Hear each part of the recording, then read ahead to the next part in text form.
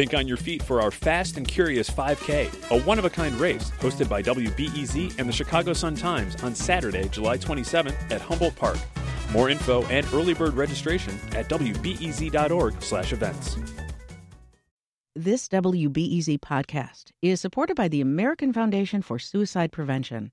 Suicide is a topic that hides in the shadows. It's time we talk away the dark. Learn how to spot the warning signs for suicide and how you can have an open, caring, real conversation to help save lives. Visit the American Foundation for Suicide Prevention to watch the new short film and learn more at afsp.org/talkawaythedark. Some of Chicago's theaters need help keeping the curtains raised and the lights on. I'm Sasha Ann Simons, and this is Reset. During the pandemic, theaters across the U.S. were struggling to stay afloat until audiences could return in person. Fortunately, emergency COVID-era funds stepped up to fill that gap. Those dollars were a lifeline to theaters in Chicago and across the country. Now, those federal funds are drying up, and theater seats aren't filling up at the same rate as before the pandemic. So, do theaters need to rethink their business model to stay alive? In a few minutes, we'll check in with two local theaters about what they've been experiencing. But first, let's check in with Chicago Tribune chief theater critic Chris Jones. Chris, you've got your finger on the pulse of the Chicago theater scene. It's probably safe to say the last few years have been rocky, but how would you describe the state of things right now? Well, they're rocky. I notice in the number of productions that are out there that I would say if you compare, say, this month to 2018, there's probably about half as many productions going on in Chicago as there was then. And I see that across all sectors, really. The big theaters are producing less, fewer shows, and then there's some smaller theaters that either disappeared during the course of the pandemic or are sort of in a kind of a holding pattern or just producing fewer shows per season. So I notice it mostly in the number of productions, but it's also true that audiences are smaller, I think, than they were before the pandemic. Why aren't folks coming back to the theater at the levels that we did see before COVID? Well, I think it's a complex question. I think some of it's to do with habit. Some of it's to do, frankly, with the competition from streaming that now exists that I always think about in the 90s when I started as a theater critic here.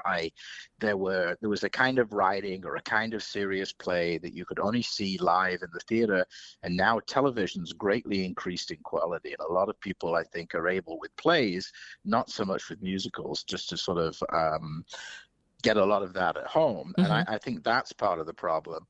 But I also think, that theaters have to pay attention to what audiences want. And that is a difficult thing for theaters to do sometimes. It sounds obvious, but there's a whole variety of reasons why they sometimes produce work that is not necessarily a box office smash. I mean, I think we do see people coming back to the theater. Les Miserables was sold out downtown. Mm-hmm. The Lion King was sold out. Once was sold out, is sold out at Writers Theater up in Glencoe. Audiences are really responding to traditional shows. They very much like musicals.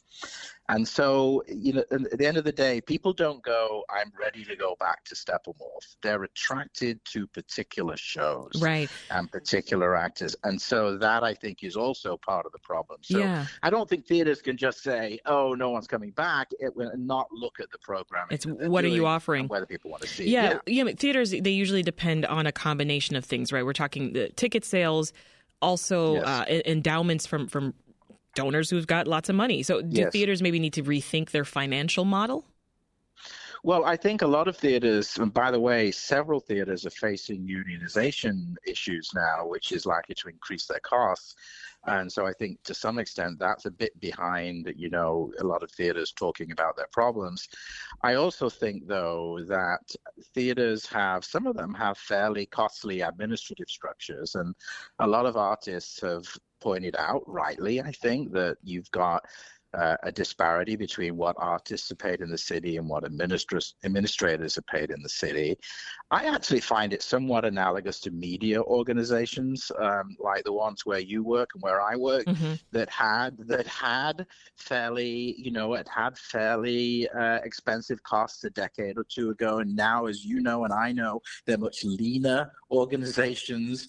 And I think to some extent the old model, especially at the very big theaters, is changing, and there has to be an acceptance of that. Of course, theaters don't like to say that, but it's true, and I think that is something that theaters have to face. That's Chicago Tribune chief theater critic Chris Jones. Thanks for checking in with us, Chris. You're welcome. We're going to turn now to a few more voices joining us here in studio. First up is Kara Riopel, who's managing director with Chicago Shakespeare Theater here at Navy Pier. Hey, Kara. Hi, so lovely to be here. Jeannie Luco is executive director of Porchlight Music Theater on the near north side. Welcome, Jeannie. Thank you so much. And rounding out the panel, Claire Rice, executive director with Arts Alliance Illinois. Welcome to Reset, Claire. Thanks for having me, Sasha. You've all been listening along to my conversation there with Chris. I saw some heads nod at points. Your thoughts, Jeannie, on how Chris has assessed things? I think he's assessed it pretty well. There are numerous reasons people aren't coming back to the theater. I think it's less this season about COVID or health concerns, and it's really more about a change in people's entertainment habits. I mean, you have to his point about needing something exciting and an event that people want to attend, regardless of where it's at. You have to give people a reason to, get out of their soft pants, shut off the Netflix, and get back to the theater. Claire? Yes, agreed. And I think, we're also facing, as you noted, the end of significant federal government support. We do have thankfully, some city and state support still coming, relief dollars, but this business model is facing, I think, some fundamental changes. The words fiscal cliff are not unfamiliar to a lot of our performing arts organizations at the moment. In fact, we did a brief survey of the entire field. 41% in November of 22 are still seeing significant revenue loss for their organization of our members surveyed, and that's nearly half. That's a lot. That's nearly half, and that includes visual arts all across the arts spectrum. So I think it's even higher for the performing arts folks. Sound familiar, Kara? Yes, I would just add that unpredictability of audience behaviors has been very challenging. It's being much more transactional last minute, so it makes it more difficult to really plan accordingly. And they're just not back to where we were seeing. And at the same time, we have these productions like The Notebook, which really was one of our top productions that has sold in our history. But just across the board, we are really finding that loss of the government funding really does pose a significant challenge to where we're at. I've got some numbers here from Crane Chicago Business, which reported on some of the leading venues that we're talking about, and says, Steppenwolf and Chicago Symphony Orchestra, they're seeing attendance running 15% to 20% below pre-pandemic levels. Is that what's happening at Shakespeare Theater? That's exactly right. That's what we're seeing as well. What about at Porchlight? Same. It really doesn't matter the size of the organization. I think you just kind of add a zero or some zeros, and it is really the same situation across the board. So what has it been like trying to get people back to the theater? It's been challenging. It really is segmenting your audience and understanding what is driving them. To Kara's point, accepting that people are purchasing very last minute. It's very difficult to plan. Yeah.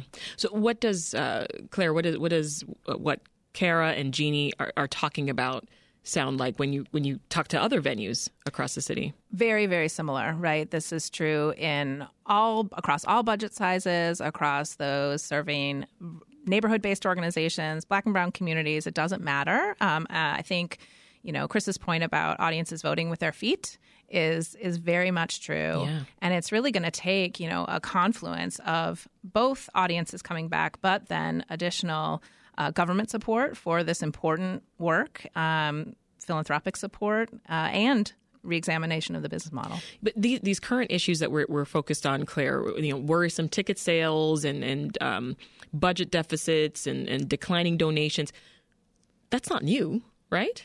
No, it's not new. I think the pandemic really exacerbated trends that were starting well before COVID. And I think now is a time, in fact, in a way, an opportunity for us to really reimagine and re-envision the way we do our work in this field. And so that we understand things more from your world, Jeannie and Kara, we've talked about ticket sales. I do want to dig into expenses. So Kara, are expenses going up as we're seeing inflation just kind of make pretty much everything more expensive these days? They certainly are. And I think what I would like to add is that really we are in a period of very thoughtful rebuild. And you cannot cut your way to greatness. I think that holds true across the board. But we are being so careful about how we think about staffing, about what that means to be lean. But we also want to return to a level of programming that really does invite in the widest breadth of audiences that we can. So really calibrating that rebuild. And we're thinking right now on a 4-year cycle. Okay. And that's a significant change, at least for our theater. I was going to say, is that what you've always done? No, 4 years ahead? No, but we're trying to be very planful in how we really think about that expense to revenue ratio going forward. And also just to rebuild very carefully, right? To say that actually one of our mandates is to really think about who is coming through our door, right? Mm-hmm. So we have these different portals. And how can we make sure we do have the staff to drive the programming? Yeah, I'm trying to picture those conversations among your team. And it's like, you think 4 years out and you think, okay, well, what do we do if we get hit by another pandemic? That's exactly right. And how do you prepare for that level of uncertainty? But we really believe Which, by the way, I'm knocking on wood that we won't get hit by another pandemic. Please, no, thank you. Yeah. Jeannie, what are the conversations like over at Porchlight about expenses? Yeah, absolutely. Expenses, direct costs of materials, and particularly labor costs have significantly increased. And like most organizations, a really tight multi-year strategic plan and vision for the organization is what's required. I mean, next season is a rebuilding season for everybody, but we have to think well beyond next season and how we're going to really change some of our business model. Porchlight Theater has been around for about 28-ish years. Kara, Chicago Shakes since 1986. So, I mean, again, almost 40 years there. Both playhouses, though, so essential to the theater scene here in this city. So I'm going to ask both of you, what do you think is at stake when the health of those theaters and other nonprofit playhouses in Chicago is at risk? You first, Jeannie. Thank you. Well, Chicago is a second-to-none city for theater and arts and culture, and we're at real risk of losing that. As Chris alluded to, companies have not made it through the pandemic, and the future is uncertain. So it is going to potentially be a hit to the vibrancy and the cultural excitement of a world-class city like Chicago. Kara? Yeah, just to echo what you just said. I mean, it's just what we have built, what this entire performing arts landscape has built together over these years, and how much we are able to offer not only audiences, but, we do with our education programming, we do with our community practice work, and also just for the businesses. I think really rethinking we offer such value to the city, and together we do. So just really understanding how we can get the city to step back into that conversation and government funding to step back into that conversation, foundations, the corporate landscape to really understand what we are offering to our city. I mean, and Claire, we talked to Chris Jones, as you heard earlier, theater critic. I'm going to ask you the same question I asked him about, Chicago theaters needing to rethink their financial model. I believe you alluded to that earlier, but what could it look like? Yeah, I think, with this great risk that both of my colleagues just spoke to, there is opportunity, right? There is, and these folks are really smart, incredible administrators across the city in all variety of budget sizes and organizations. They are rethinking the business model. They are taking new risks. They are paying more attention to audiences and their needs. I mean, these things are already happening, I think. And I also think it's an opportunity, as we said, for us to think about the fact that our workers are professionals, that this work is not just done for the love of arts and culture. Folks need to be paid. They need to be paid well. They need to have sustainable lives. Yeah. You know, this is a real opportunity to kind of reset. Forgive me. How we think about how my favorite word, right? How we think about this work in this field, and that needs to be combined with the government support. Right? We're going to do the work on the field side, on the administrative side, to better support artists, to better support workers, and then we also need our new mayor, whoever that may be, to continue the great work that the Lightfoot administration has done in terms of increasing support for organizations, for individual artists. We need, greater support from our state government. We need to continue to push at the federal level. So there's, with that great challenge and that opportunity for reimagination, reinvention, comes the opportunity to reestablish our case and the vibrance of this cultural landscape as a partner to the government. Kara, how do we, as a city, boost up theater in Chicago? It's such a great question. I mean, I think the answer is actually quite simple. Buy a ticket, go see something, make a donation. It may seem small, but together, that in itself has such power. Because that's, those audiences, those art makers, that's where you can show up for us. Yeah. Jeannie, I mean, as we talk about the federal funds drying up, I mean, what more is needed, would you say, going forward? Even just that discussion we were just having about the rethinking of the financial model. Yeah, I think more funding is needed. More funding is coming from the city and state level.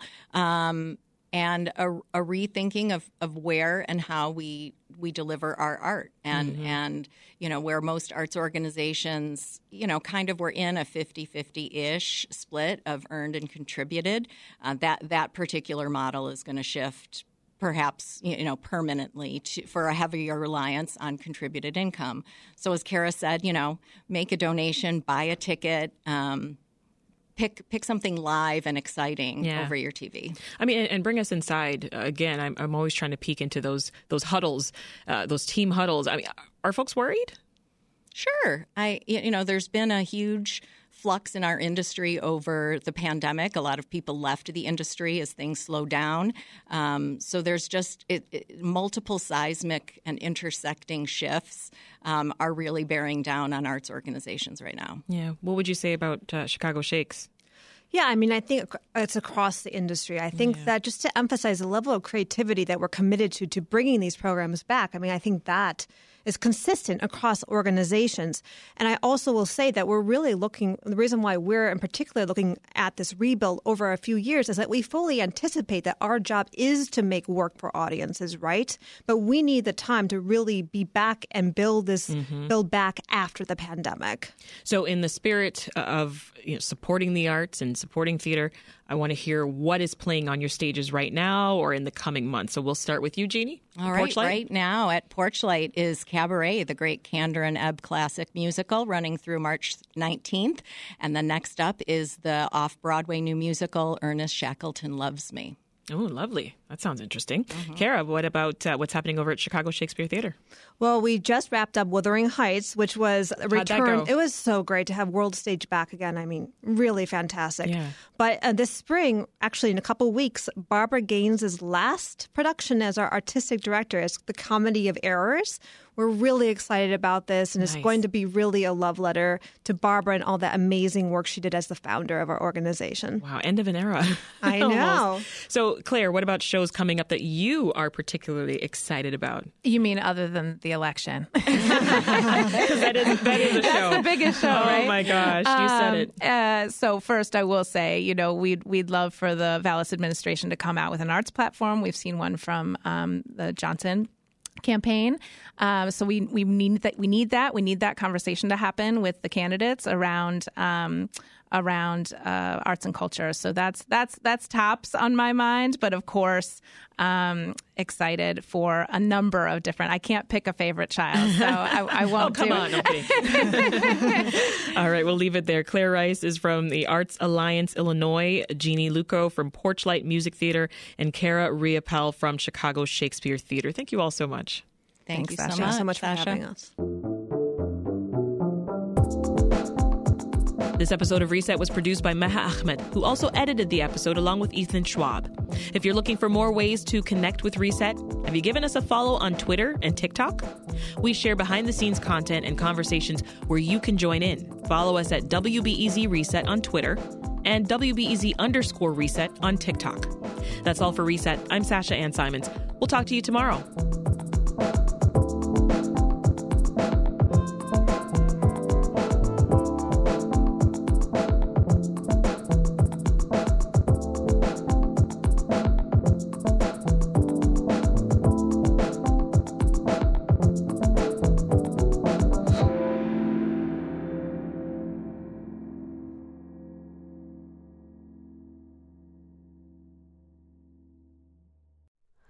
Hi, it's Terry Gross, the host of Fresh Air. We bring you in-depth, long-form interviews with actors, directors, musicians, authors, journalists, and more. Listen to our Peabody Award-winning Fresh Air podcast from WHYY and NPR.